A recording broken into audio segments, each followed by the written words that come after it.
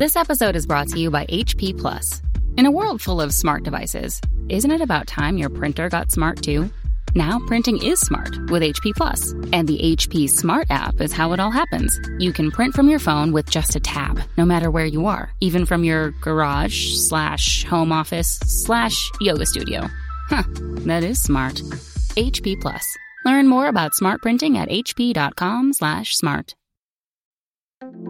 This episode is brought to you by PayPal. These days, choices are everywhere. Like, for instance, the milk in your coffee. Would you like it from a cow?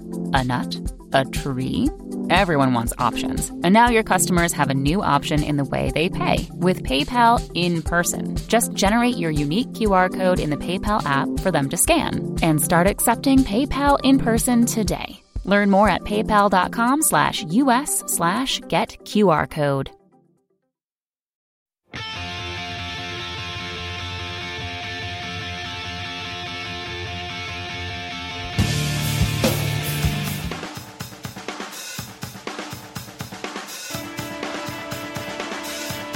Forgive me for running off to find the one thing I have to do.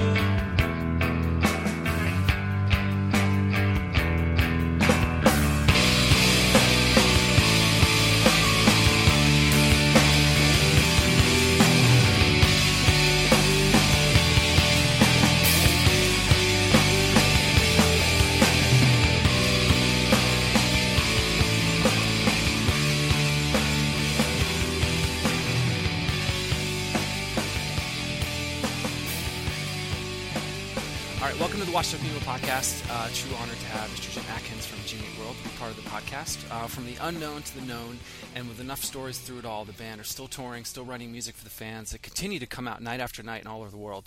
Jim agreed to take a trip down memory lane, and there's no better place than here. So, Jim, welcome to the podcast.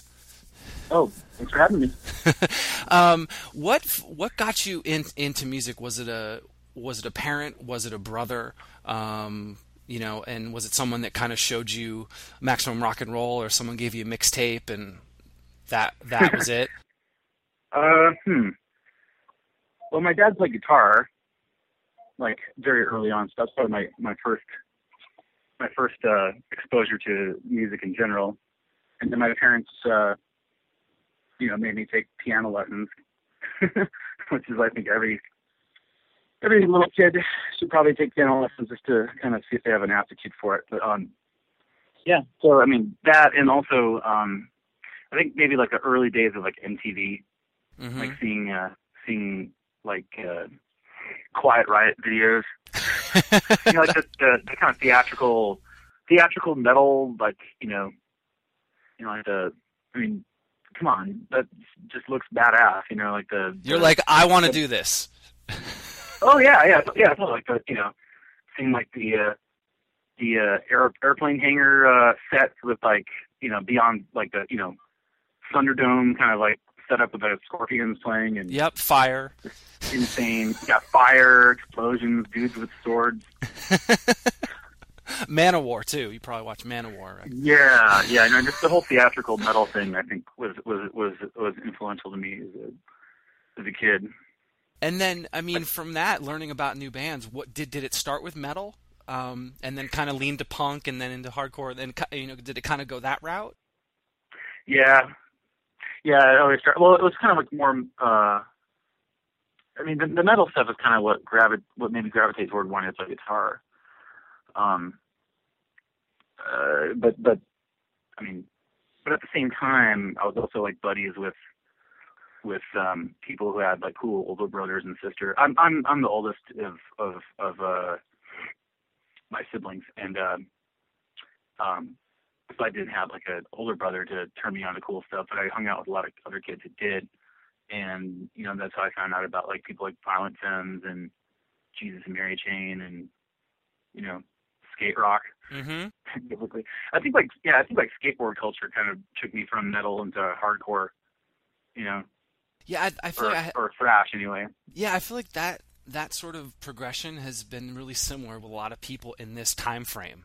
So it's just interesting that so many people kind of had that same progression. I'm sure it happens to a lot of different people, but specifically to this time frame, it's very interesting to hear that.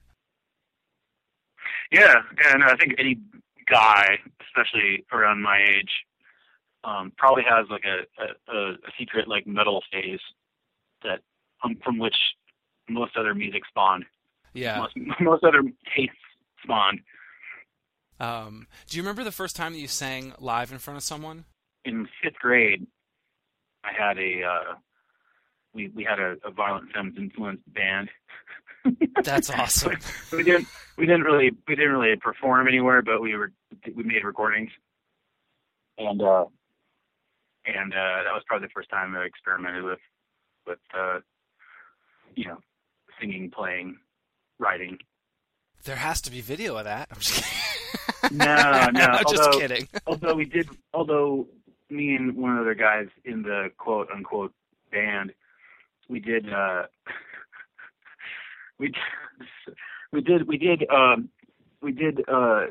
call up a girl he wanted to ask to go with him and sing her a song, and it was successful. So I guess we did have one audience member.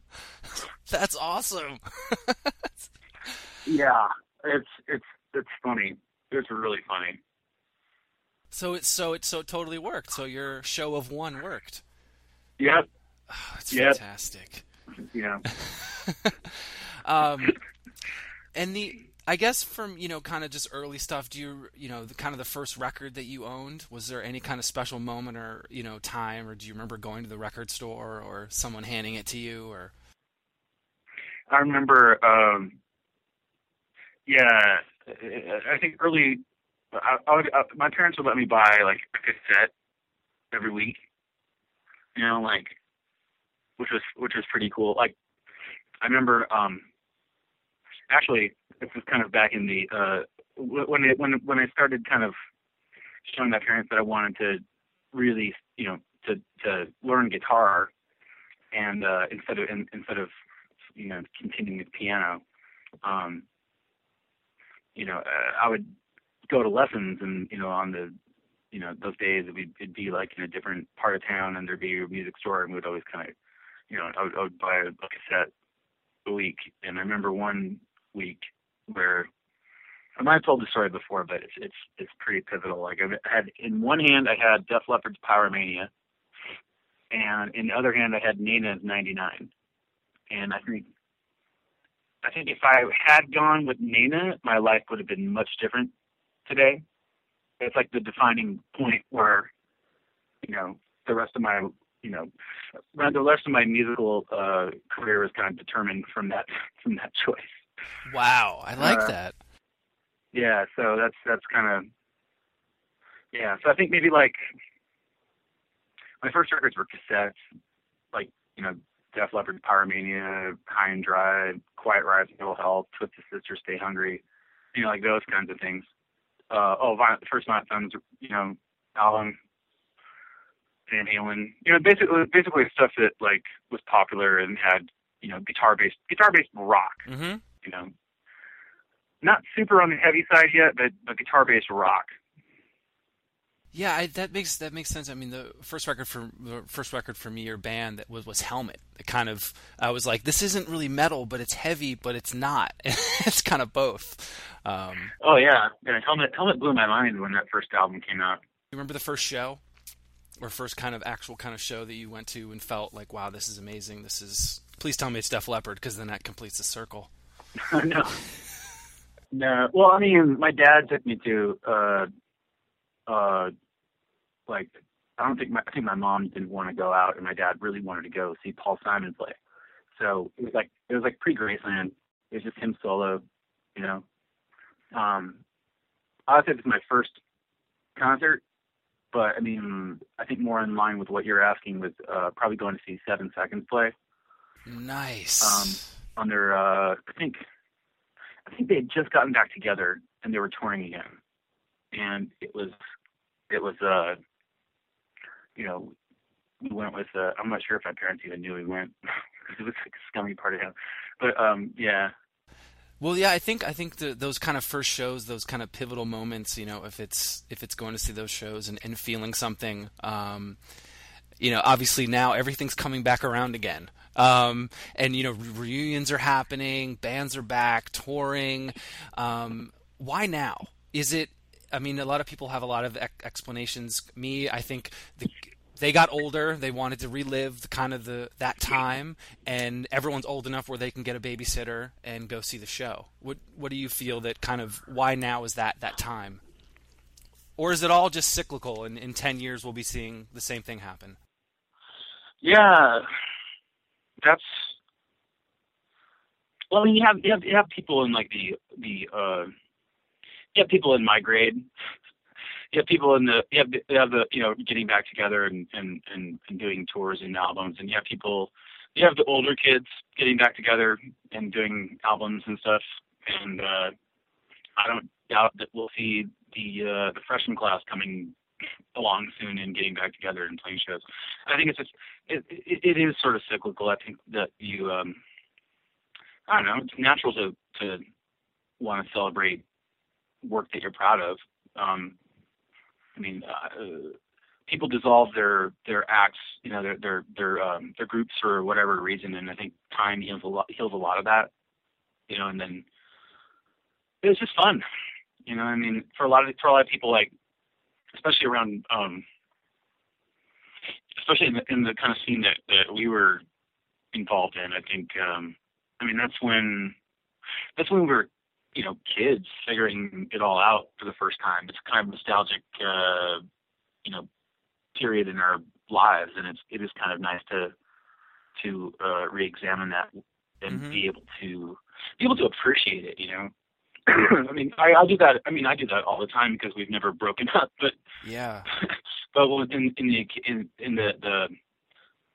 the times where we are working on really old material, or we're doing like we're performing like an entire like older album or something like that. It's you can definitely appreciate the moment more, Does it take you back? Like if you're doing something off Static Prevails that you haven't done in a while, you're like, holy shit. Or is it, sometimes, wow, yeah, I totally forgot it. we don't really play a whole lot of Static stuff anymore, but that's what I'm saying. Like if you did, like you would probably bring up a lot of, or you'd be like, okay, what was that again? Or what was I feeling at that moment? I think it'd be more like, why the hell did we write this and put it here? Like, what the hell were we thinking?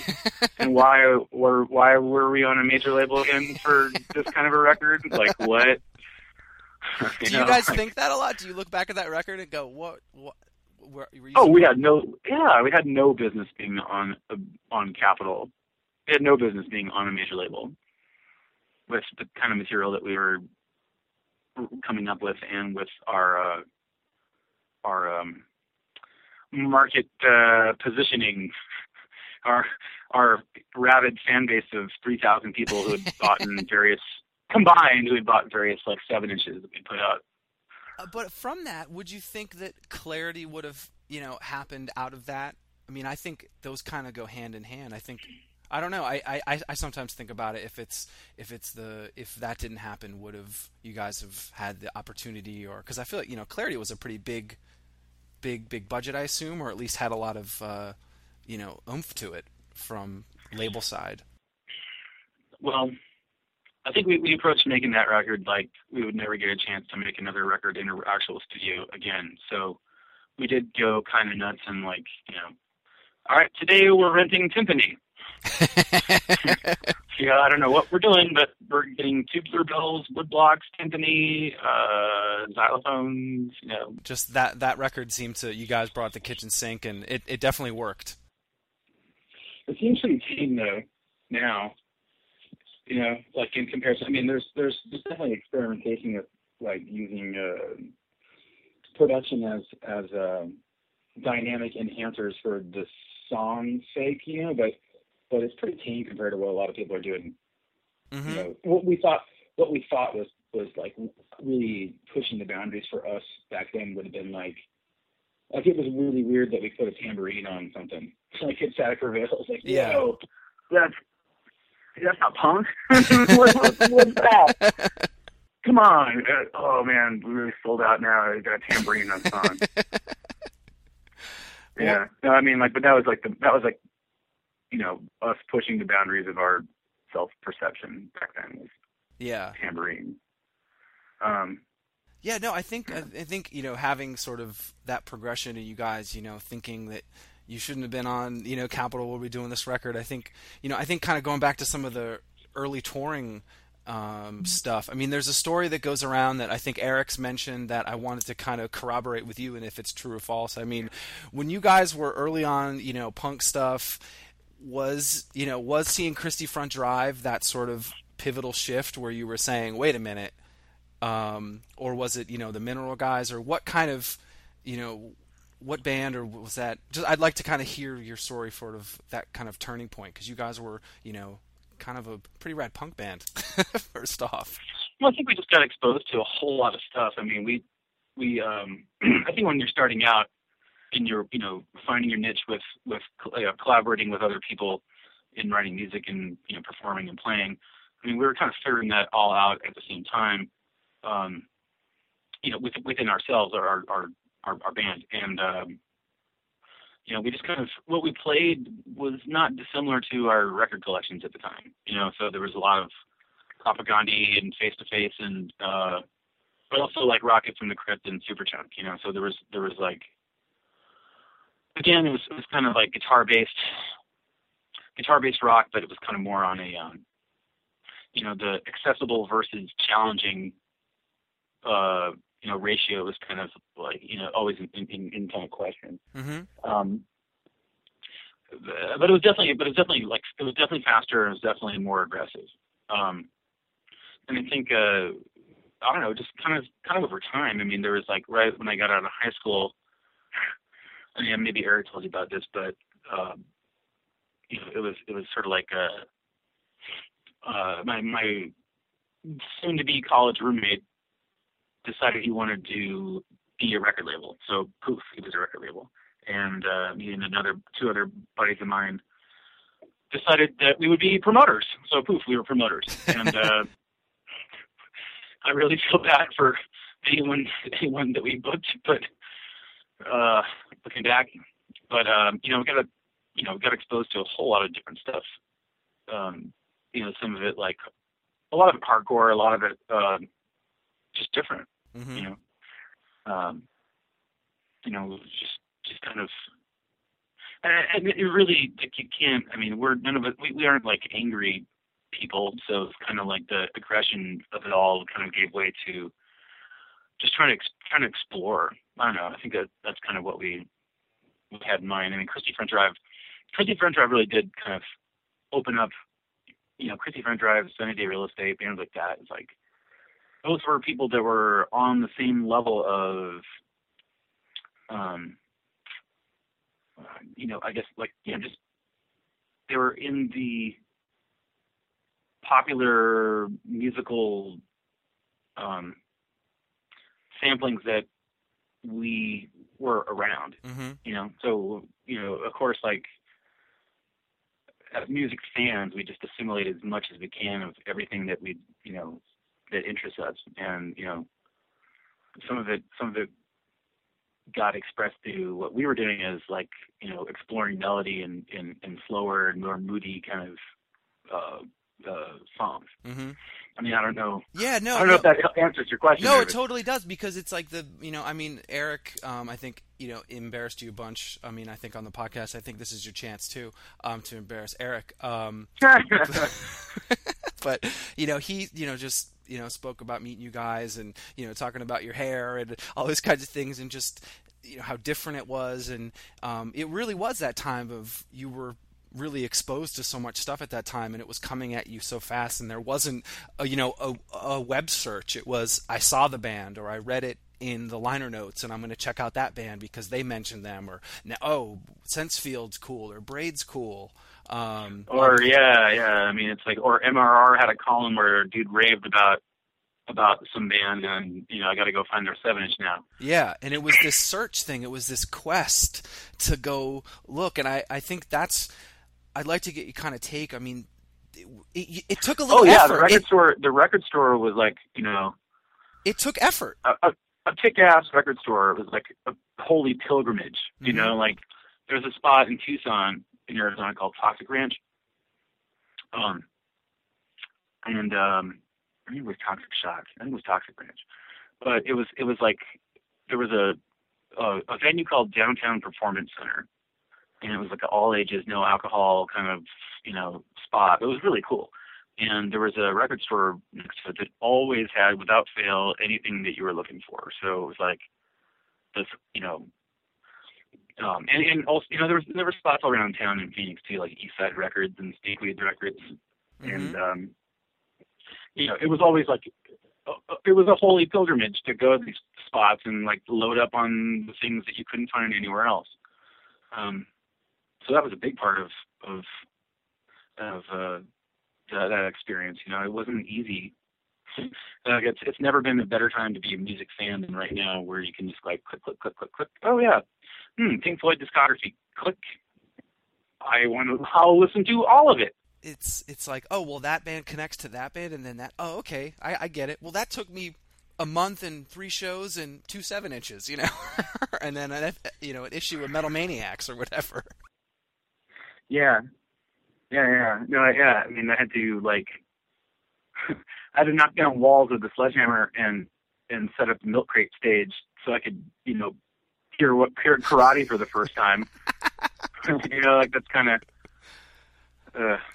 yeah. Karate was the first band I ever interviewed for my 2-issue zine that I did in high school. Oh, really? Yeah. Oh, wow, yeah. Eamon agreed to do it over email, and they were on tour with Fugazi in Vermont, and he did the interview for me. It was like one of those things where I'm like, I don't know why you agreed to this, but thank you. Your band is awesome. Yeah. Yeah, it's funny. That's how, getting back to that whole thing, that's how I met Eric and the Chrissy Printrap dudes and our really lame production company that we had.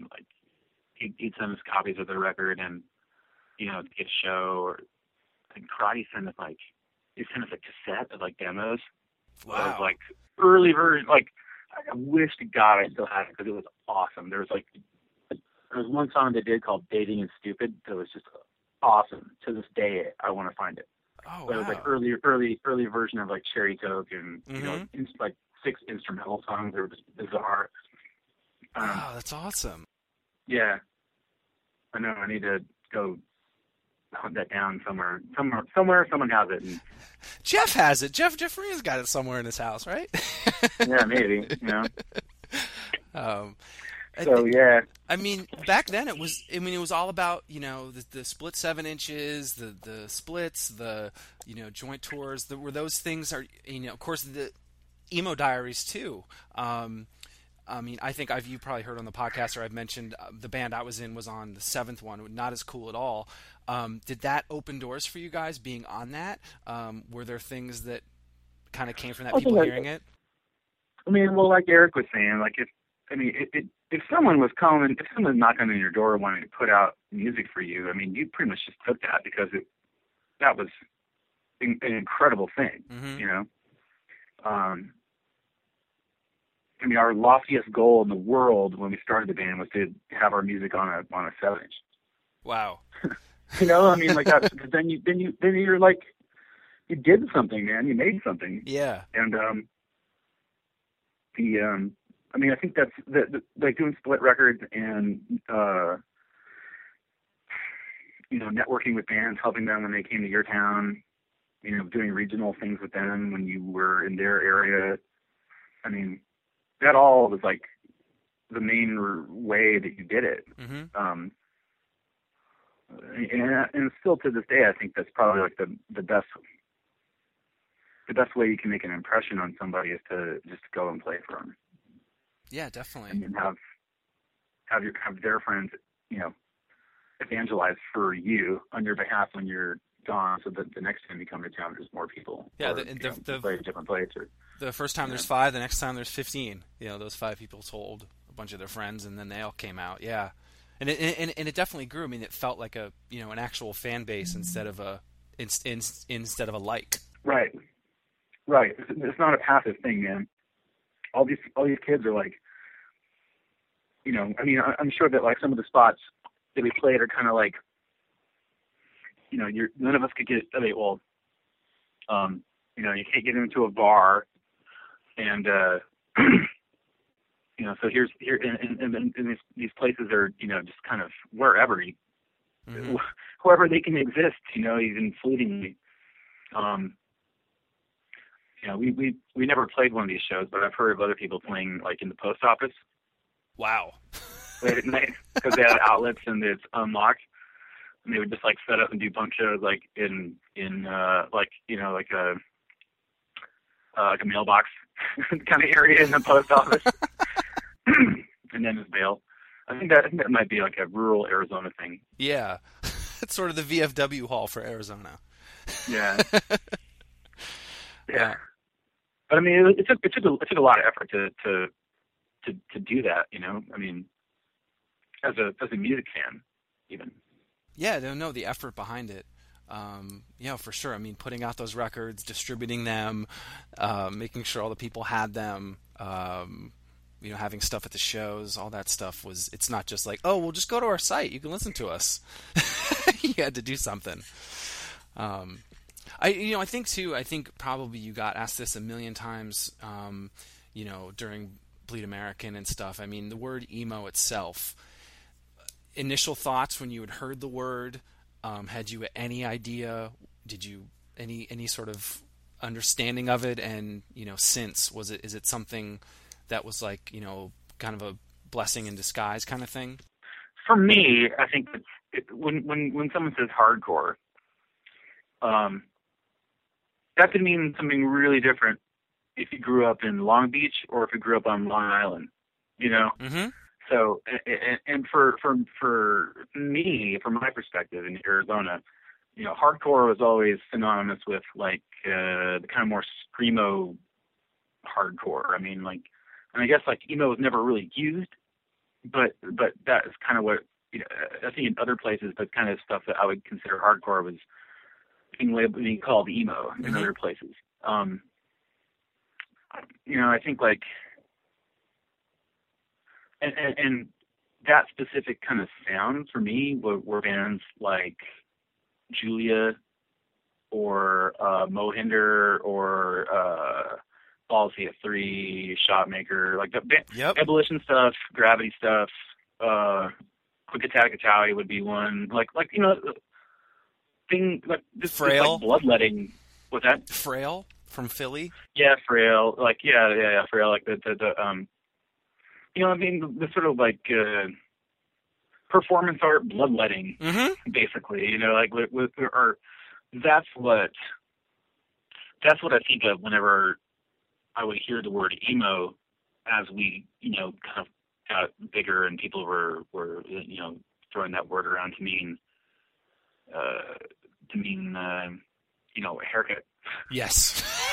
and a white belt and a haircut. Like that's kind of I never really got that. I mean, I can understand why people wanted to kind of. I mean, everyone wants to take credit for breaking the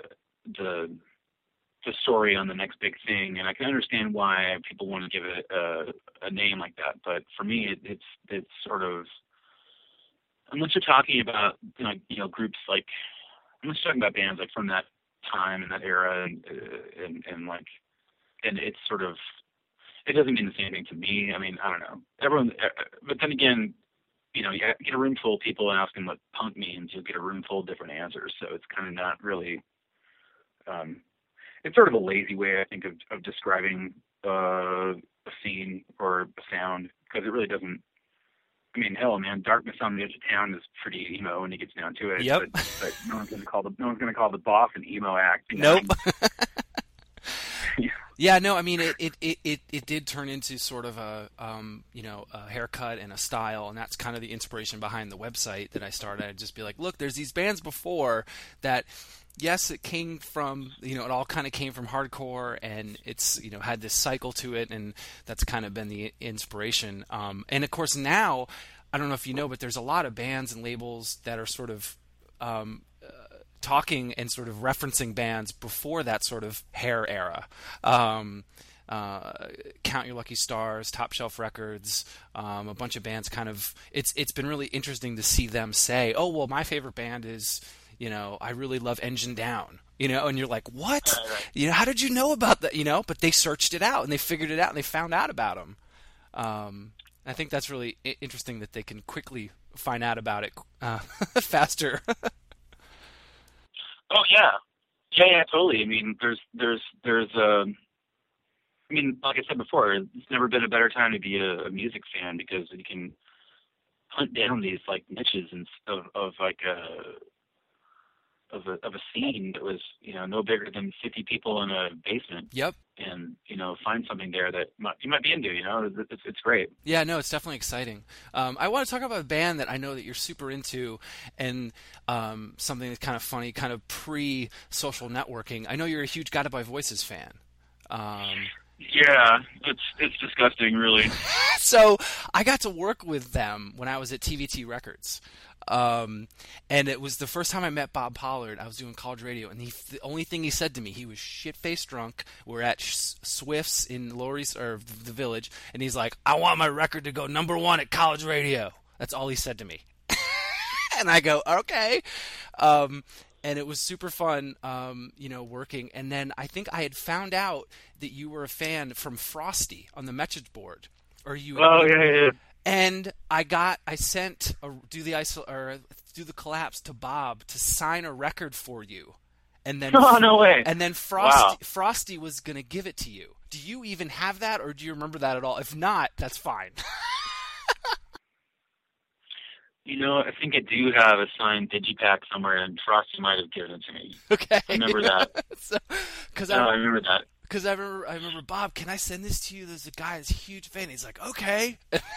And then he sent it. It was just but it took so long because it was like a message board. It wasn't, a quick Facebook message or a text or a, No. Yeah. Anyway. That was kind of like on the cusp of everything really changing. Yeah. Right there. Yeah. But anyway, what do you like most about GBV? I had a college roommate that was a huge Guided by Voices fan, and it was a joy to work with him and see the performance and the output of music. That's the thing I love about him. They just put tons of tunes out. Yeah, they did like 3 albums this year. Yeah. And God knows how many like solo albums are in the wings ready to come out. Like, yeah, sort of. I guess I just like the how. Kind of like it's just like this beautiful, slightly demented pop songs, that are kind of like presented in just the most beautifully broken kind of way. Like it's just teetering. Everything's just almost going to fall apart, but it doesn't. It holds it together, and somehow everyone hits the last note on time. And it's just catchy. I don't know. It's just sort of like it's an interesting way to present like hooks. Mm-hmm. I think when they're really cooking, when Bob and Tobin or whatever iteration of GBV that you're listening to. I mean, when it's really working well, it's kind of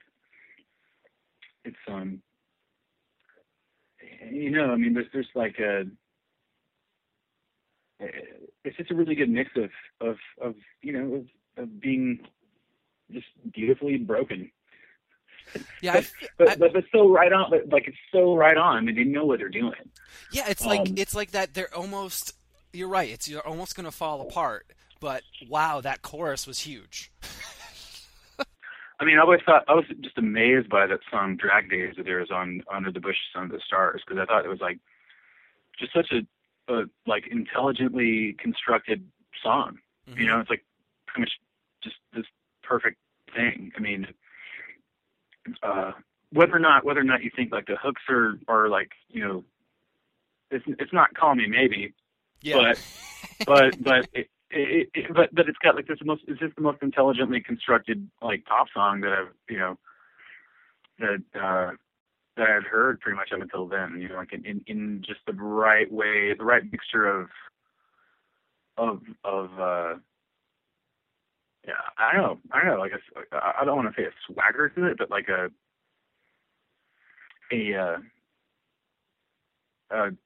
just just, here it is, man. Mm-hmm. We don't care. Like we're doing this because it's fun, and here you go. And in another 2 minutes, there's going to be another one. Mm-hmm. Nonstop.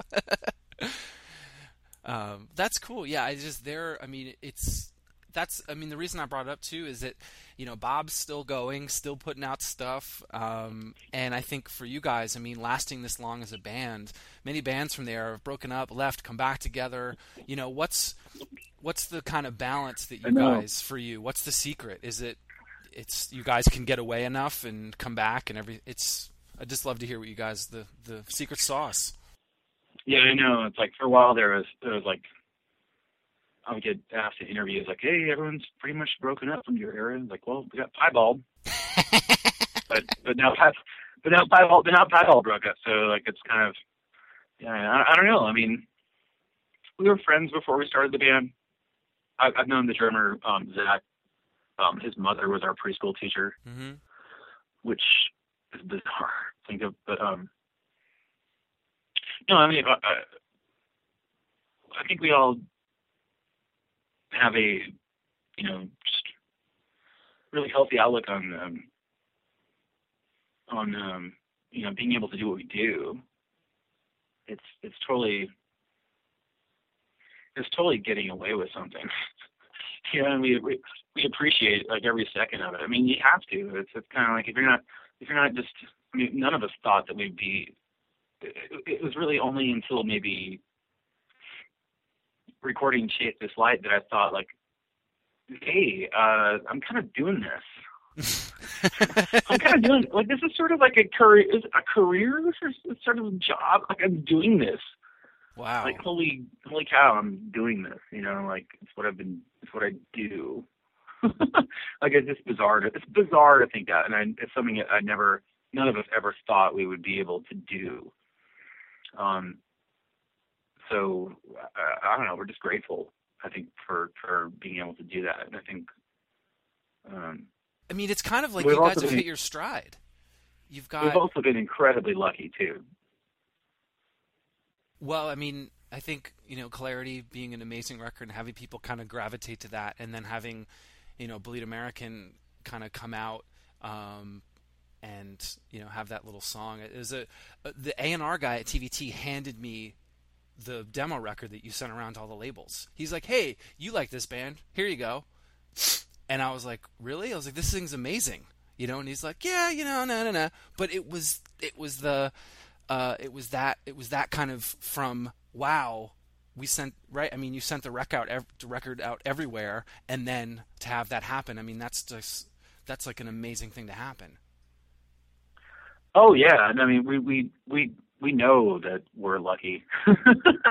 we know we're extremely lucky. Yeah. Like we just appreciate everything that we're able to do. Definitely. I think, like when you're, come on, man. Like it's rock and roll, and we get to play music. It's kind of you're gonna foul that up with like quitting. Yeah. or thinking that like you need to do your solo accordion record, or is it? Are you on a cycle where it's like you've got happy family, you got everything, is.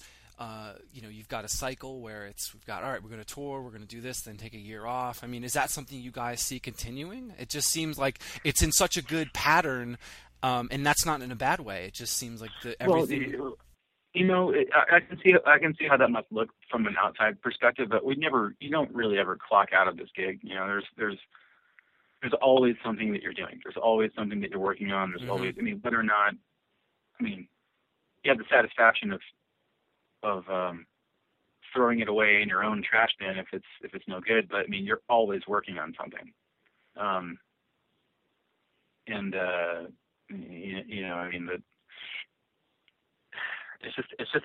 It does take a little bit of time for us to get records out and stuff, but also too, with social media doesn't stop, so that's something that you guys are always kind of, it's like that's another one on top of it, that you're always kind of up to. Yeah, I know, of course. We just made an album, and it's, we're kind of finishing up artwork and stuff, and we just had band practice yesterday where we were talking about writing new material. So it's kind of, you know, I mean, like it doesn't stop. You never clock out. Yeah.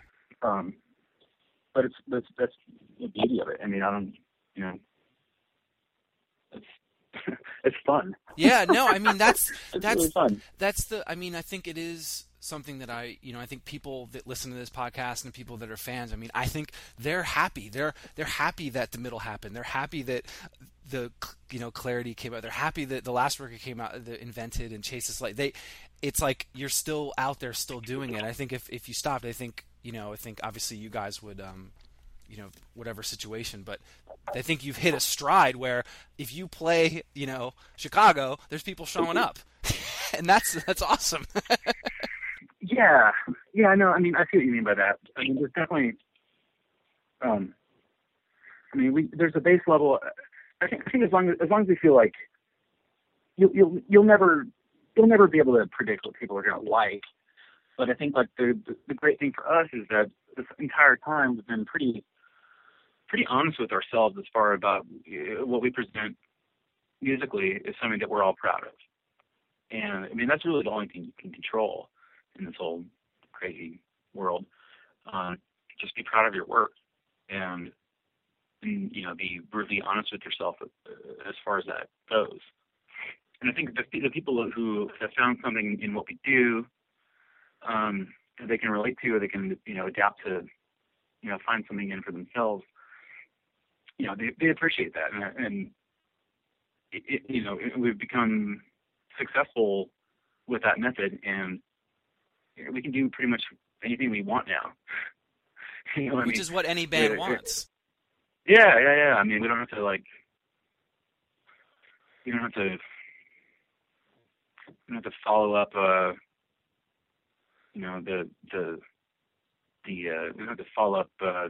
the runaway hit, mm-hmm. With something that sounds exactly like it, because it's not going to happen. Mm-hmm. But at the same time, like, but in keeping in mindset, like with what you were saying, like we can just continue to do what we do.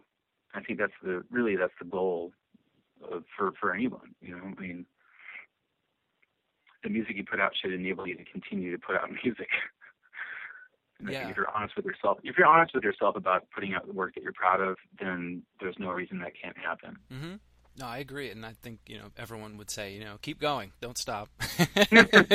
I mean, too, with as everyone gets older, the catalog gets deeper. It's harder and harder to play old songs.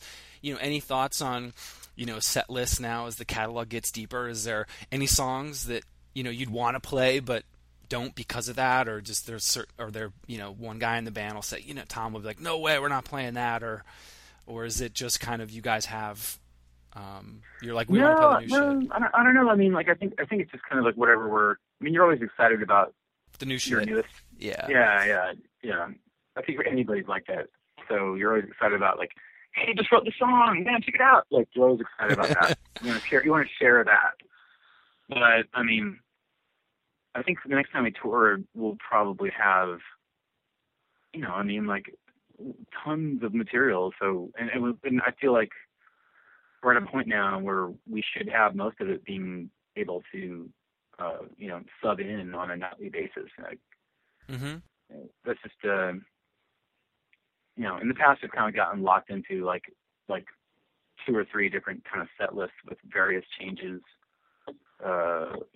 depending on what our mood was like. But I really want to be able to mix things up, like on a drastic scale. And I think we can do that. We're going to want to play new stuff, but I think we can.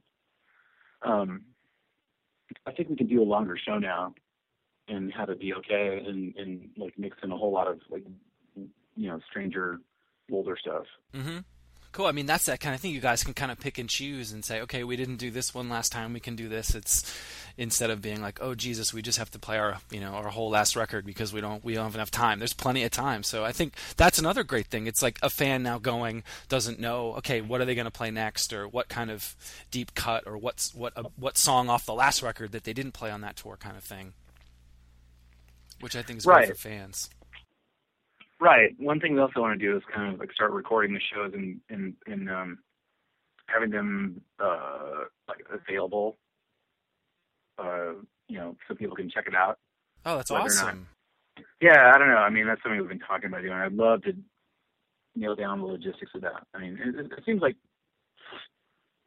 it's getting easier and easier to do that. With the DigiDesign, the DigiDesign profile boards that a lot of people are carrying around, or a lot of people have in their house. Mm-hmm. And then you can plug right into that and multi-track your show.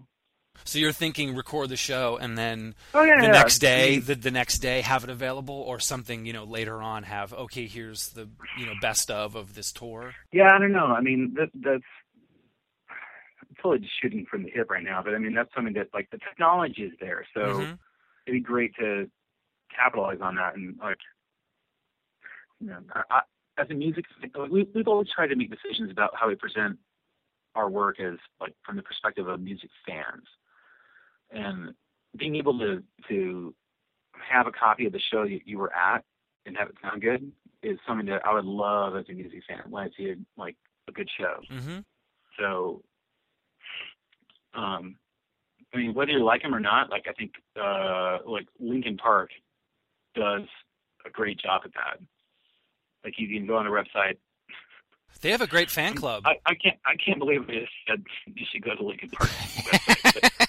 I think that's a first, Jim, for the podcast. Yeah, well, I'm all about breaking down boundaries, breaking down walls. It's all about piecing togetherness, man. But seriously, like, they have a great. It's not my thing. Mm-hmm. I will say that, but they have a great way that they respect their fans. Like, you can pretty much get any show they've ever done. Like, and there's no reason, like, I don't know. I mean, like, I think everyone should do that. Yeah. Well, I think it was cool for the the Clarity tour to have the live record available. Yeah. I mean, that was important to us. We put a lot of work into that, and it was important to us to do that. I don't think we'll be so amped up on anniversaries for albums in the future, but I don't know, maybe. Yeah. It's sort of like, it is kind of a sham. Like, as time goes on, it's like, yeah, this man's album's 10 years old. Yeah, this band's album's 10 years old. It's kind of, I don't want to milk that, but I mean, people are, they'll do something special for records, but. Yeah, well, it was funny that I live near the Beacon Theater, and I walk by there a bunch to go to work and bike by it. Every time I look up, and it's like, this band's 45th anniversary of this record. I'm like, holy crap, or whatever it is. It's just like, how many times can they keep doing this? Or we're playing this album tonight. It feels like it's gone everywhere. It's gone viral, to say the least. Yeah.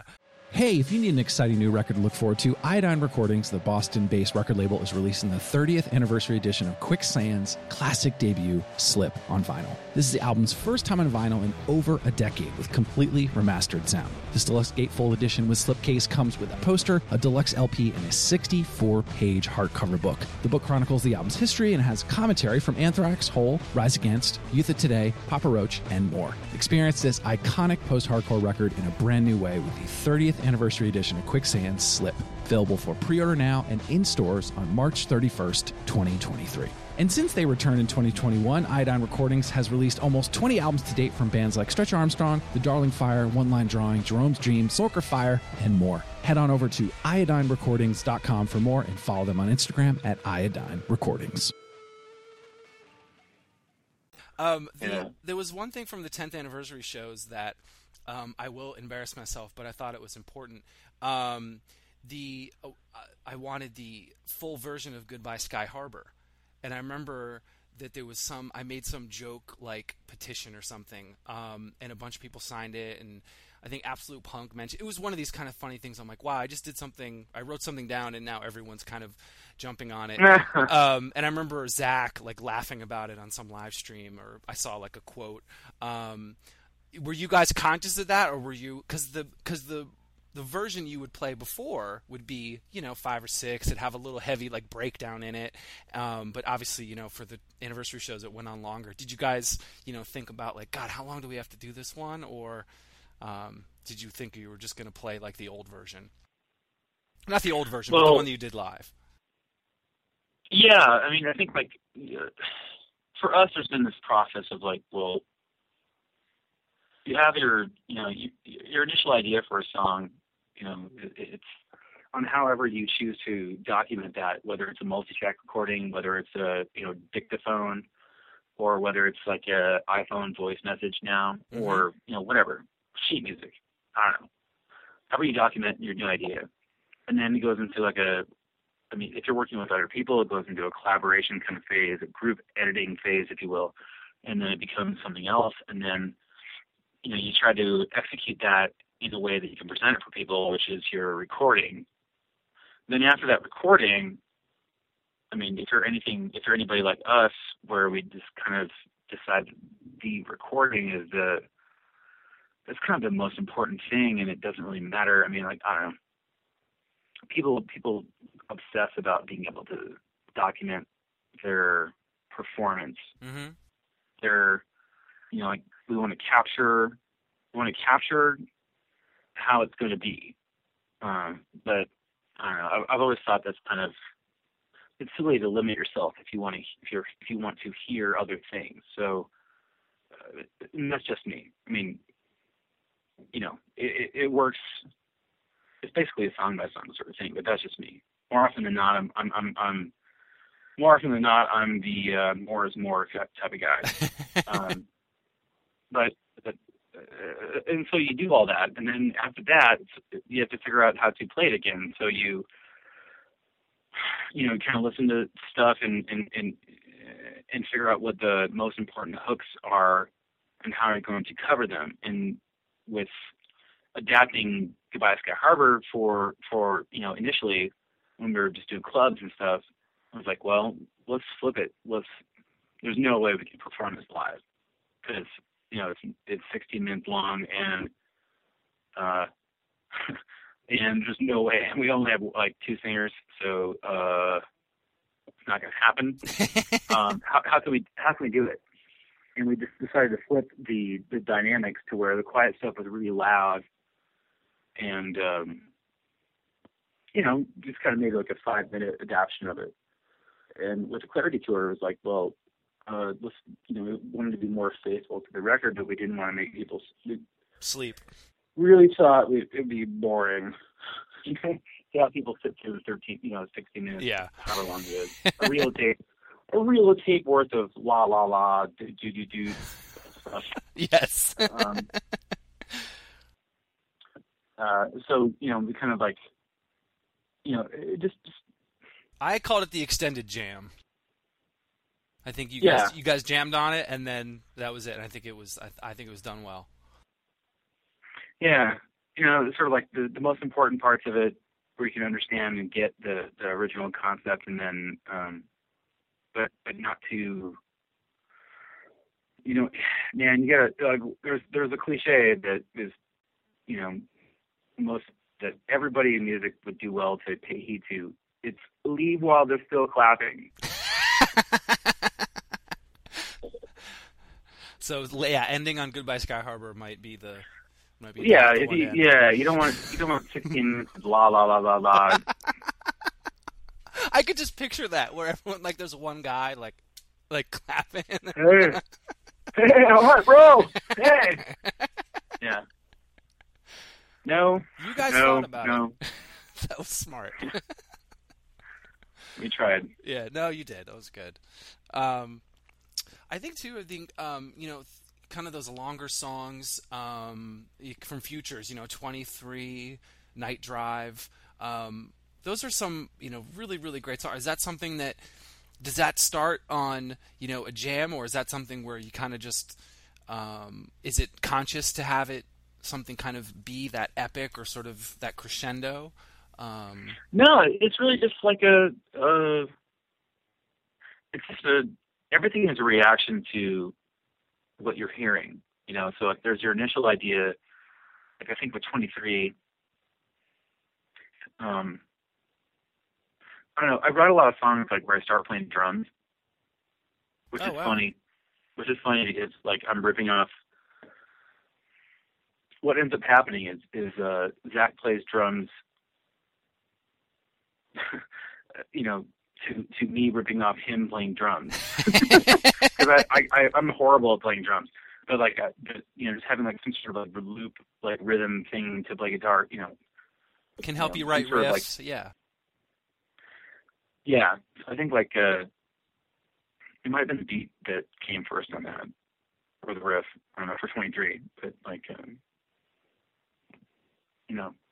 It's always easier to react to something than to look at a blank page. So yeah, if you can, I mean that's why I think you ask anybody who writes music on guitar will tell you that if they have a new effect pedal or if they slide the capo up and down on the neck, like you write a new song, that's the instant. You get a new toy and you write a song around that toy. Yep. Or you make a new tuning on your guitar, you write a song for that tuning. My downfall was drop D. Yeah. I'm trying to get out of the drop D pitfall. Yeah, because it's just so easy, but you're like, I can't keep doing this. I like, you know what? I just like the idea. I like the full chord to hit open D. Yes. And I also like doing the bar chord, like the A position bar chord, mm-hmm. like where you can hit like the lower octave of the D string, but I don't like. But yeah, Helmet can only take that so far. And they were Helmet. Yeah, exactly. That's why I started doing it. It's like, well, I have to do start-stop riffs in drop D. That's what I just need to write. And then it's like they kind of went, and it's like, oh, that's how far you... Or prong, too. They kind of did it, but not to the... Yeah. But yeah, so you're trying to get out of drop D. I think there's a support group. I think it's... I'm just kidding. I always... There should be. There should be a drop D support group. Are you lazy about riffs? Yeah. Drop D and nom. Drop D and nom. Well, if you'd want to start one, we can. We can see who's interested. Dude, you probably look online and you can see a Facebook page right now for Drop D and nom. You're right. For real. Yeah. I thought, too, something that a lot of people had asked on the message, or not the message board, excuse me, I'm talking like it's Makeout Club, on the Facebook page about Go Big Casino. Any more plans with that, or? No. That started as like, I got asked to do a solo show for a charity, like in 99, mm-hmm. And I felt like just super pretentious saying, here's Jim Adkins. So you just came up with a name. So I decided to call it something, and that was that. And a bunch of songs got written underneath that. And I think like I never throw anything away, and you can always, because you can always cannibalize your ideas for something. You never know when you're working on something and you're stuck. But this older idea that you never ended up using just seems to work out perfectly. Mm-hmm. Actually, I cannibalized an early Go Big Casino idea for a song that's going to be on our new album. Ah. So you never know where it's going to come from. You never know when something's going to... You should never throw anything away. Always keep a recording of everything you do. It's especially now that, like... It's so easy. Data... Yeah. Memory is so cheap. Storage is so cheap, dude. Don't throw away anything. Just put it away. Be Neil Young. Update your drives every 3 years. Well, I think that a lot of fans love that you either officially or not officially have demo versions of songs. I think a lot of people like to kind of see the difference between certain ones. Yeah, that's a music fan thing for me. I love hearing like early versions of tunes.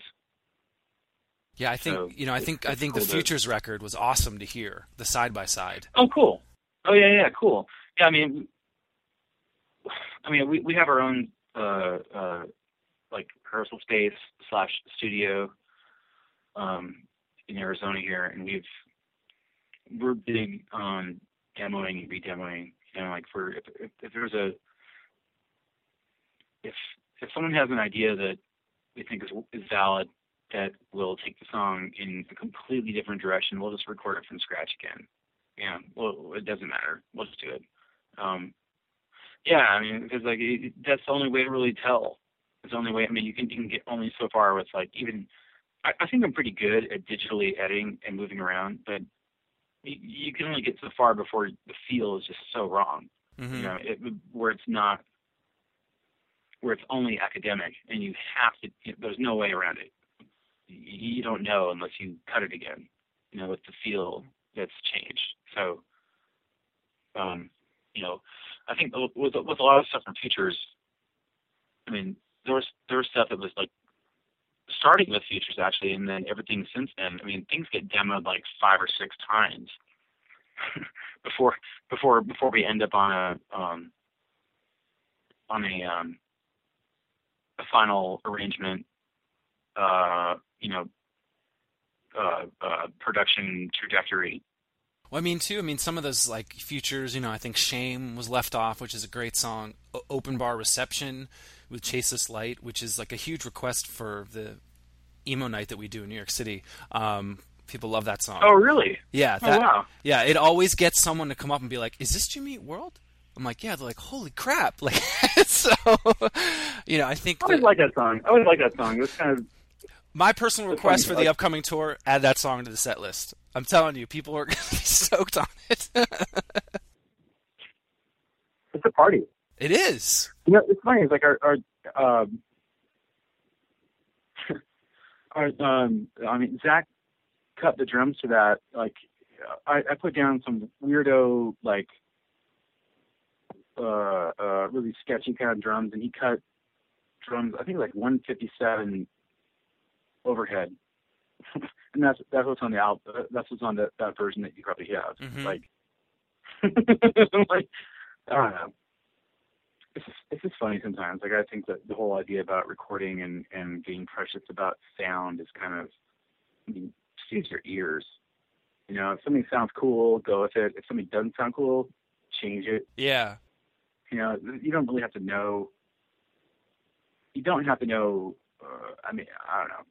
Knowing the rules to audio engineering helps you understand what, you know, how you can push yourself to break them. But it's no big deal if you just start off breaking all the rules. Like, no, I mean, use your ears. If something sounds cool, keep at it. If something doesn't sound cool, change. It's like the Cusack movie. High Fidelity? Not One Crazy Summer. Oh, yeah. You know, go that way. Something gets in the way, turn. Yep. Yeah. Well, I was thinking, too, I mean, the band The Michelle Gun Elephant, they recorded with one mic in the middle of the room. And that's the record. Better Off Dead. Better Off Dead. Yeah. Better Off Dead. Oh, Better Off Sorry, Dead. that- No, that's fine. That would have bugged. Yeah, Elephant. Sorry to interrupt your Elephant story, but that would have bugged me all night if I couldn't remember Better Off Dead. So, sorry. But yeah, Elephant, like, those guys are awesome, man. Diego is like, But it's like one awesome. mic, and it sounds great. And you're like, okay, well, that works. And it works for you guys. sure. So, well, I think you should add Open Bar Reception. Feel free to bring that back to the band. One person will be stoked, and the 5 other people that hear it and be like, "What the hell is this?" And I think, like, yeah, I mean, like, I really want to get like just a ton of older stuff ready to go, or like less played stuff ready to go, and like pepper in that stuff every night. Just it happens. Because it kind of breaks it up a little bit. Just, I mean, for you guys too, it's not like the sort of not going through the motions, but you're like, whoa, this is changing up tonight. We need to. It kind of keeps you on your toes almost. You have to do stuff that really scares the hell out of you. You have to. I think too. I mean, I wanted to kind of talk about the future, and I think a lot of people are interested. I mean, is there anyone that you would want to collaborate with? I know the Taylor Swift thing was pretty impressive. That I saw online. Is there, any Dude, more? yeah. How crazy is that? I was blown away. I was like, wait a minute, did I read this headline correct? That's so badass. How did you get up on that stage? How did I come to play with her, or how did I physically get up on stage? Well, I figured you walked up on Because stage. those are two great stories each. Okay, I'll take. How'd you connect with Miss Swift? Her people talked to my people. Ah. They said they're like her management company, which I think is her dad. Like, she has the most insane setup. Insane. Absolutely insane. Totally smart. Totally, I mean, like, yeah, insane, but totally smart. I mean, like, she has her own bus company.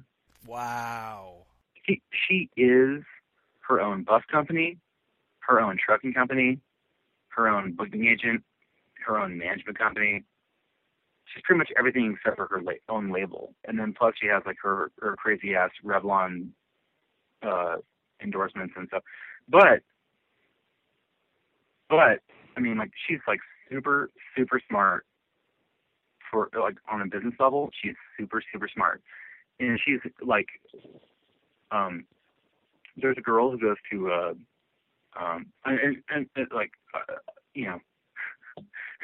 I'm sure this is the first time that you've had like discussions about like praise for Linkin Park and Taylor Swift on your podcast. But, like, That's fine. But seriously, yeah, I'm just about breaking down boundaries, man. But seriously, okay. So there's a girl who goes to the school that my youngest son goes to, who has is in remission right now, but she had like some pretty gnarly cancer. Like a young child. And when I found out about, I knew that she was like a super fan of Taylor Swift. And when I found out I was gonna be playing, it was like, me and my wife, like, we decided, like, do you guys want tickets? You want to come and see the show? And Taylor Swift had already reached out to her family through the that Ronan Rockstar Foundation. Yes, the Ronan thing. She wrote a song about like that kid. That was another kid in our community who died from cancer, and they were like the parents who they were affiliated with like that group, and she reached out to them, and they already had tickets. They already had the most exclusive, crazy package, where you can come see and hang out with Taylor Swift. It was she made an outgoing attempt to do that before I'd even thought about it. Wow. So she has her act together as a business person, and she has her act together way more than, on an ethical level, more than a lot of punk rocker people have. Mm-hmm. I mean, just doing those little things that, maybe they only know about. And totally, yeah, there's no press release about that crap. But, like, that happened. Like, she hooked a little girl up who was going through chemo, and had one of the most amazing nights that she'll never forget, And on top of everything else, like, she's doing great now. Like, that's great. Yeah, it's pretty rad. I mean, but to get back to a lighter note, yeah, I ended up on stage through the ground floor, like on an elevator, with smoke and like yes, all sorts of crap. That was awesome. It was a total. She has like, oh, that's awesome. Yeah, is that for set changes and stuff? No, it's just because. Oh, it's awesome. Just because. Just because she can. Her crew is pretty much like, I think when Metallica is off, like, she has their whole crew. Wow. Like, setting up gnarly, stages everywhere. So you came up on an elevator with smoke. Yeah. It sort of brings it full circle into the Quiet Riot, kind of phase. Totally does.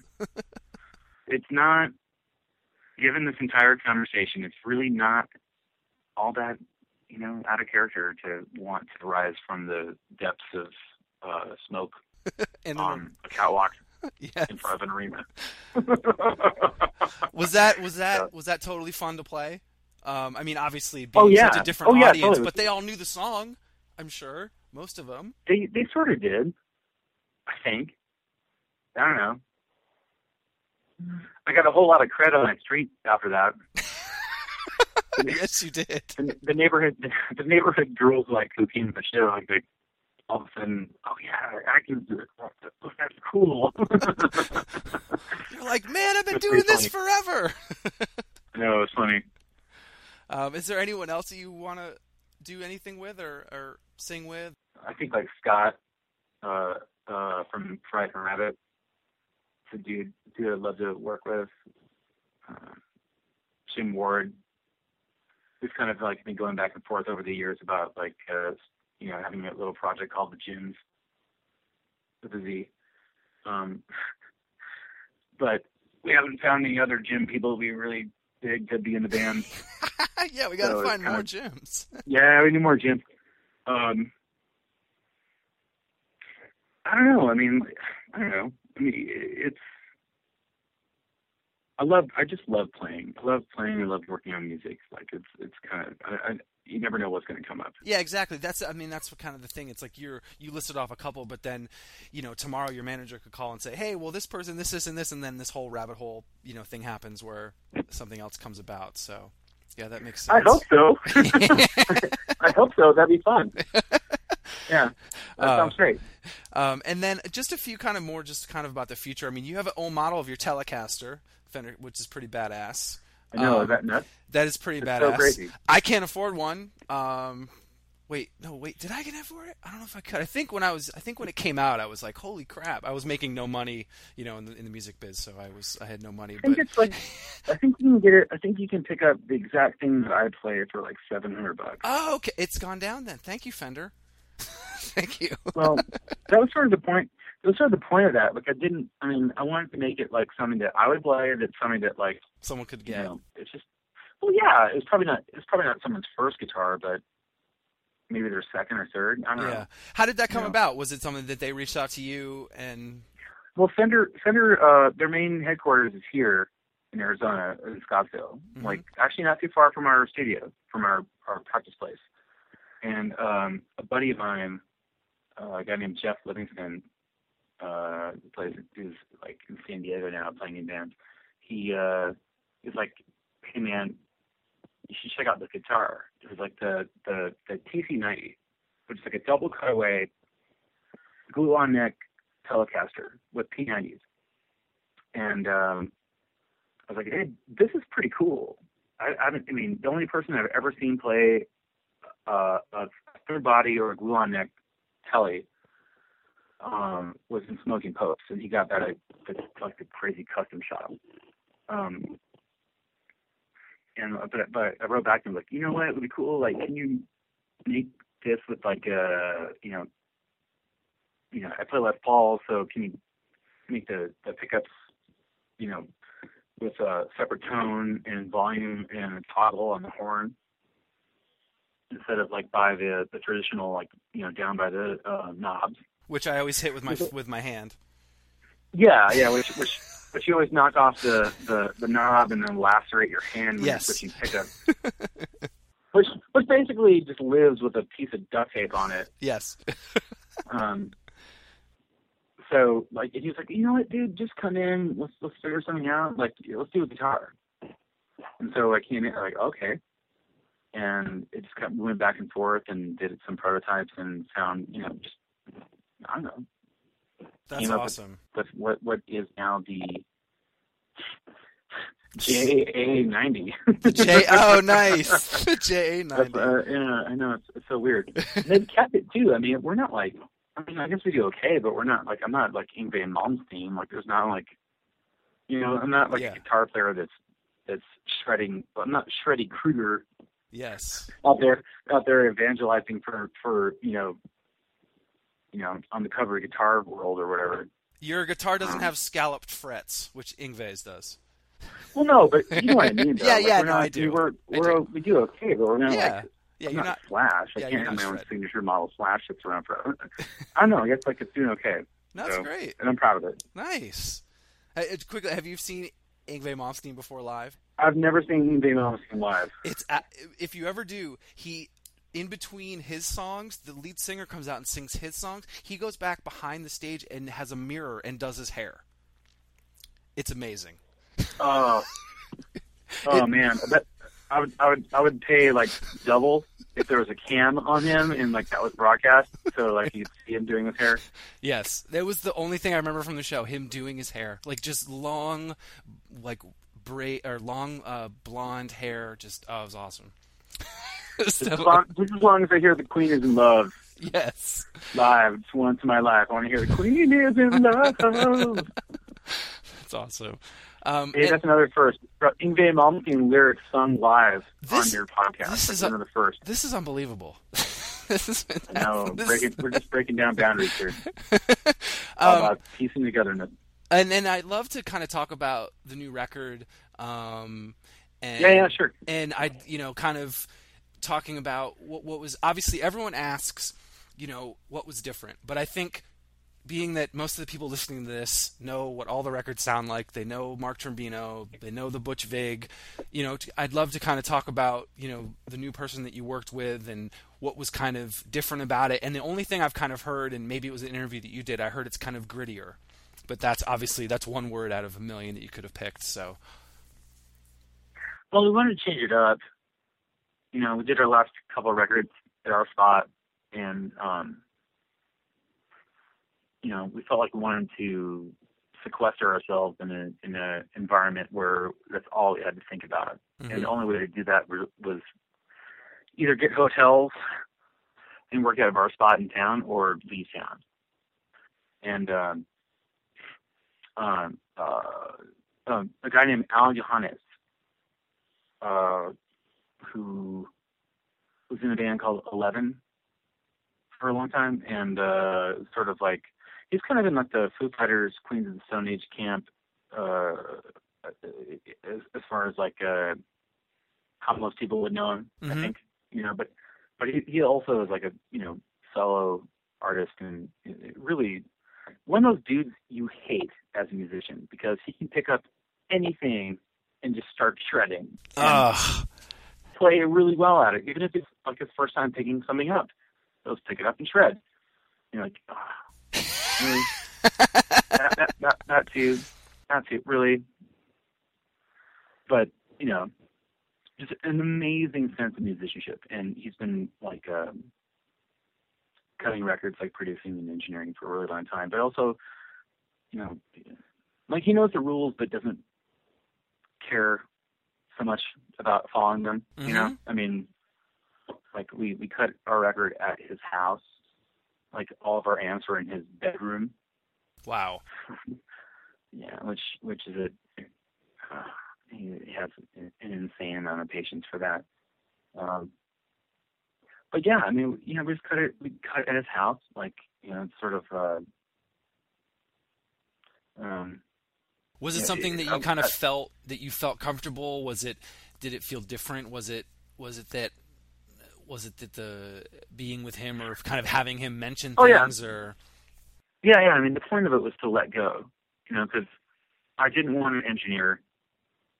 I wanted to just like perform and not think about, that aspect of the whole recording process. Mm-hmm. So, having someone else that can produce and engineer, controlling everything was big. And yeah, I mean, we did a lot of things we haven't done in a long time. Like we printed tape. There's pretty much no editing. There's a lot of comping, but there's no like digital trickery, mm-hmm. for lack of a better way to I don't know. Like one thing I think that I definitely a trap I've fallen into is kind of using computer stuff to get my idea across. Is kind of like, but being kind of lazy on following through to redo it like in an organic way, just because it sounds fine. But it doesn't. You know, you got to do it again. You got to like do it as an original, like an organic composition and perform. And you know, that's pretty much all we did there was, you know, just I would sing 3 times for a song. We'd comp that. You know, for anyone not listening, or for anyone listening that doesn't know what that means, it means like taking this section of a song from this take and putting it on this section from another song. It's pretty much, you know, just kind of taking the best from each performance and putting it all in one track. So that's what you hear. But yeah, but no like pitch corrective software, no beat detective, no. I mean, it's really like the closest thing to a Static Prevails recording that we've done in a really long time. Mm-hmm. And because was Static done that same way, or was it, you know? Just Static was all the tape. Wow. It was all the 24-track tape. Clarity was the drums and bass were on tape, and everything else was on Pro Tools. And Pro Tools chased the tape when we were mixing. Well, it's like when you play back the tape, on the 24th track it's empty. It's like a time code thing. Mm-hmm. So the computer can talk to the tape and play back the things you recorded on computer along with the things that were off the tape. And then all that goes through your mixing console to your master 2-track that you're printing to, which could be, in some cases, a DAT, or in other cases like a 1/2-inch, you know, tape, or just print it back into Pro Tools and have it at whatever your session was, you know, whatever specs your session was created. Wow. So did it feel? I mean, obviously, it didn't feel like Static Prevails recording, but it must have. You know, you needed to keep doing it right. You needed to keep playing the song. Honestly, well, no, not really. Not really. I mean, we didn't. We seriously, like, I mean, we only played songs probably like we only played or sang things 3 times and just picked the best one from that. Mm-hmm. And that's what you're gonna hear. And then any other kind of tidbits from it? Is it obviously, you know, nothing you have to give away or anything, but just feeling, is it, obviously every new record is, you know, this is our, you know, favorite and things, but it does seem different this time. It's kind of going back to square one a little bit. Yeah, it's sort of, I don't know, I guess it's sort of a lonely kind of record. Mm-hmm. You know, it does feel like, you know, maybe part of the process of recording that way, just help sort of foster that kind of emotion for it. But like, you know, just kind of like us. I mean, I don't know. In a way, it's kind of how we've always made records. Like just us in a room. And I mean, I don't know how people record. I can only speak for myself. I've been in studio situations with other people. You know, infrequently, but I can only speak for like our method, and it's not unlike any other time we've recorded, where it's like us in a room and that's it. Yeah. You know, us and the people we've chosen to be in on the project, but that's it. There's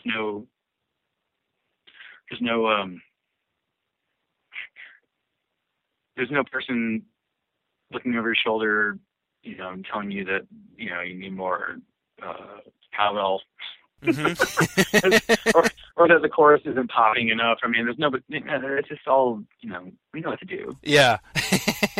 Yeah. We've been left alone. We've been so fortunate that we've been left alone to figure it out on our own. That's so huge. Instead of having a guy I come know. in and say, well, I think you should make that chorus 30 seconds, you know? Yeah. I mean, like, when we were cutting Clarity, our A&R guy for Capitol came by once. And that was the day that Billboard was taking pictures. Mm-hmm. And at the time I thought, oh, what a shame like that. But now I realize, like, he's the best A&R guy, like, of that time. Because he just loves your stuff. Yeah. You know? I think for me this is Heaven Needs Another Chorus. You know, it's like, what? No, go away. Yeah. Yeah, this is pretty good, but if you thought about will.i.am having a rap on this section. Well, I know, because they always start it with a compliment. Don't laugh, man. Don't laugh. That's happened. Oh, no. I just like that they start it with a compliment. They're like, you know, it sounds great, but... That's the ultimate thing, like when you're doing a video, like a video shoot. That's perfect. One more time. One more time. Well, I think too. I mean, wait, did you guys have a video with some sports stuff in it? I'm trying to remember if you guys did. The Rockstar video. We did. Yeah, we did. Are you guys all huge? Well, no. It was for Lucky Never Mint, actually. It was Lucky Never Mint. That's what it was. Yeah. Are you guys huge in the sports? Is it something that you guys try to do to? We're huge in the frisbee golf. Frisbee golf. That's huge. No, that video came about because we made Clarity, and we weren't getting any sort of feedback from the label, and like the label was sort of in turmoil. And I think it was right about the time that Gary Gersh left Capitol, and I don't know, we were never really like that big a priority for them, but what happened was, like, so our A&R guys, he had the idea that, well, we should probably do like an EP or something to kind of help set up the record, because like we're not getting any traction on the release date because no one knows who you are. Which was the truth, you know. I mean, yeah. Like again, we had no business. I mean, there was nobody waiting for Clarity to come out when it came out. Other than maybe the 4,000 people who bought Static Rebels and the other 3,000 people who bought our 7 inches. So we did an EP. We're lucky to have a couple songs in the record. That was what the Fueled by Ramen release is. And a couple of songs that didn't make it onto the record, and a couple songs from Clarity. And then all of a sudden, K-Rock added Lucky Never Mint in LA. Like one of the most influential commercial alternative stations in the country. And so Capitol, like, all of a sudden got a release date. All of a sudden, like... video budget. Drew Barrymore decided she wanted to put that song in a movie that she was doing the executive producing the soundtrack. Never Been Kissed? Yeah, Never Been Kissed. And I think we were, like, playing for nobody in Fargo, and we got on a plane and flew to LA and cut that video with Darren Doan, who we knew did the Promise Ring, a couple Promise Ring videos. Yep. Super awesome guy, super funny guy. And that we just showed up and we talked to him once, maybe on the phone, about his concept for it, and like we've never done anything like this before. We made the video for Rockstar, which is a performance-based kind of thing, but like we had no idea. So we just showed up and like that's what happened. That's so crazy. I love it. I didn't know. I forgot you did that with Darren Doan. Yeah. That's funny. Yeah, totally. Well, I think too. I mean, I want to, don't want to keep you all night. I want to find out kind of what's next for you personally. I mean, is it something that the band, you got 3 boys to raise, and, kind of, is there anything, next for you? I think it's just trying to do right by our next record, I mean, yeah. We're really proud of the work we've done, and I think, like, the artwork is starting to come together, all those, like, last-minute final touches that kind of, help define what the record is. those are starting to happen. You know, I don't know. I mean, that's pretty much the most important thing for us right now. And then what have you most enjoyed about this whole ride? You know, this whole thing from kind of beginning to end. What was kind of the most enjoyable thing as you kind of look back? I don't know. That's a tough question. I think I'm grateful for every minute I get to do what I love to do. I mean, really. I mean, it's just awesome. Yeah, no, I think that's a good answer. No, because you're sort of looking forward rather than looking back. You're like, everything I've done before is moving forward. It's not an attitude that I always had. It's something that kind of like, because I was always in disbelief that I was always sort of putting off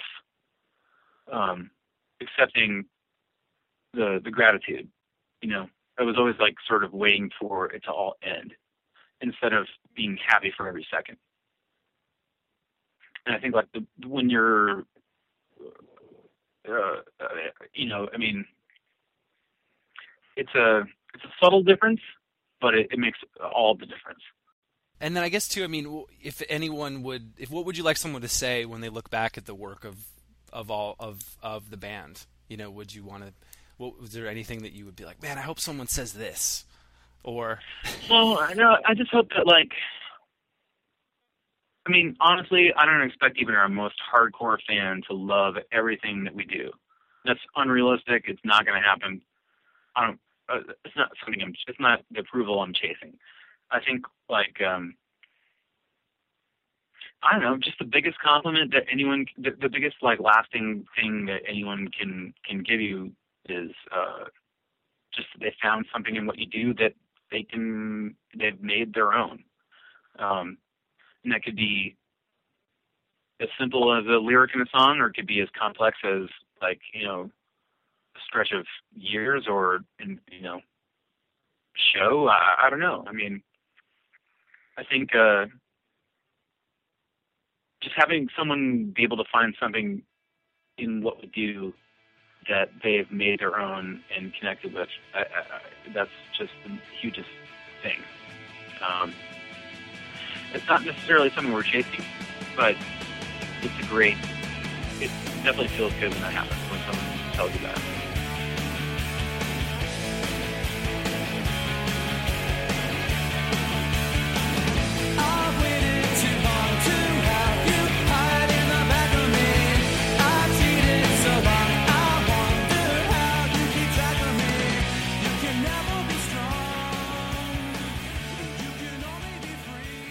You want to know a super funny story? Yeah. So Eric had just moved to New York, I think when he was 22 or 23, and I think he's maybe a year older than me, but I was in New York, and we were doing a photo shoot the next day for Clarity, for like with Chrissy Pepper. And we were at, some bar, like 7th and Avenue A. 7A? Or no, it was Dimphas? Dimphas? Yeah, one of those over there. Yeah, one of those over there. But it was sort of like, for some reason, like, Eric thought that, like, the candles on the table were plastic, and he threw one at me. And it smashed into my nose, and like I was like bleeding. I was like, it's amazing we didn't get kicked out of there, because I was just like bleeding from my nose. And the next day I had to do it. The next day I had a photo shoot, and if you look closely on the Clarity, like the back cover, if you have the album or whatever, like I have like a fresh cut on my nose, and that's from Eric. Oh no shit! That's awesome. So yeah, I owe him one. Yeah, seriously.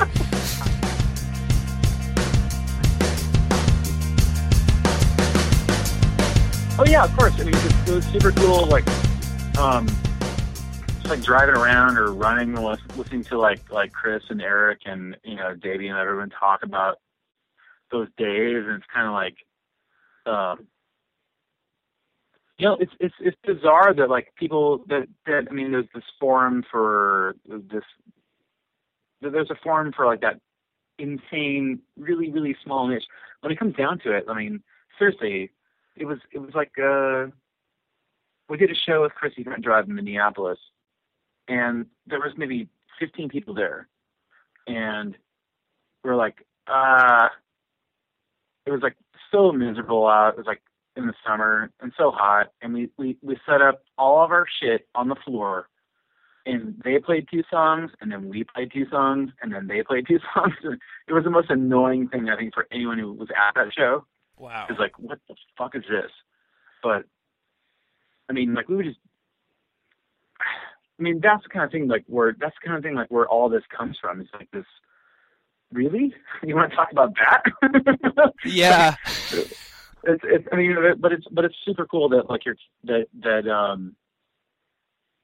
you have this, that you're like you know, looking into it all, because I think like there was something about it. Moments of, yeah, there was like this moment of like, it is sort of like a, for me anyway, it's a you know, it's a strange crossing over between I heard about this band because I've read a review of MRR, over to like our band. Mm-hmm. Yeah. You know, it's like that period of time, like where it was just at the cusp of all that going away. The book your own fucking life was going away, and the I need your show in Pittsburgh, write me back, and getting 50 replies, like, you know, was coming in.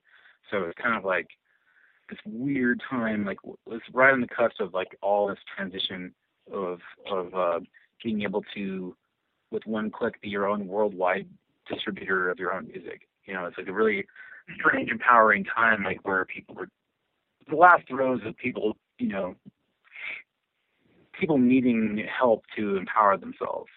Yeah, and it's also you're right, it's that one click and you're done. And I think, I mean, I didn't have a cell phone in college, and you know, you went to the show and you watched, like I look at photos of shows back then, and it's like everyone's watching the band. It's, oh yeah, I mean, we had a beeper. Yeah, you had a beeper. We had a beeper because like that's how we could, you know, we would tour, we'd pull over, we were close to town, and on a payphone somewhere, call the kid whose house we were playing at, and get directions to their house or the club or whatever, you know, like it's just like we do on a dialer, like, you know, on the street in you know, being like on one of those modded dialers that Braid would do. I'm sure Eric told you about. And I think it was Eric or I think that it was Bob or Chris Broach were mentioning about it too. Oh yeah, that was the thing. Like if there's one thing I could add to our whole conversation, it was like the dialer. Yeah. The dialer was this most amazing hack. It was like this Radio Shack. The Radio Shack thing for people who had like rotary phones. Back when people had phones in their house, landlines, kids, there was a rotary, you know, you had a rotary phone. And if you're trying to order, like, you know, push number 3 to access English, you couldn't do that. So you had to have the dialer, which would simulate the tone of you pushing 3. Some kid, I don't know who it was, I'd be really, really curious to figure out who invented this mod. They figured out you could buy some sort of chip and mod it into your Radio Shack dialer, and that would simulate the sound. It would raise the pitch of these things to where you could just pick up a payphone and it would simulate the sound that the operator would hear of you getting quarters into the phone. So that's so crazy. On any payphone, like, you could just pick up and call and say, please insert $1.75. And you hit like star 25 I don't know, 6 times or whatever. And you would have enough money to call. Yeah. That's And so then crazy. you continue to talk, and it would prompt you to enter in more money. And then you put the dollar up to the phone receiver and enter in the code that sounded like quarters dropped into the phone, and it would work. Was that in 2600? That magazine that's still around? Was it in that for the first time? Maybe not, but I remember kind of thinking that would be the place where it would live. I don't know where it came about. Yeah. But it saved our ass over and over and over. So you pull into town and use the dialer to call the kid to figure out directions on how to get to where the show was. Hope to God he was home when you called, or she was when you called. And like make your way into town.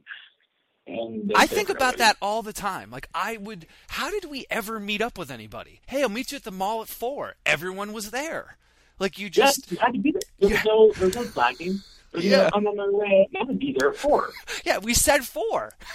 You had to be there at 4. You had to be there at 4, or you had to be the guy who wasn't there at 4. And then you didn't. And then you didn't get to go see Spider-Man or whatever. And then all your friends thought you were lame because you weren't there at 4. There's that responsibility. You had to be there at 4. Yeah. Otherwise, you were the guy who wasn't there at 4. And your friends, there was social justice in not being there at 4. To get back to your earlier question about people getting back together, it wasn't because all that time wasn't that great. Because a lot of times you drove all day to play for 4 people, including bar staff. Yeah. And or you'd sleep with your head on the toilet at the goat house. so and that was not fun.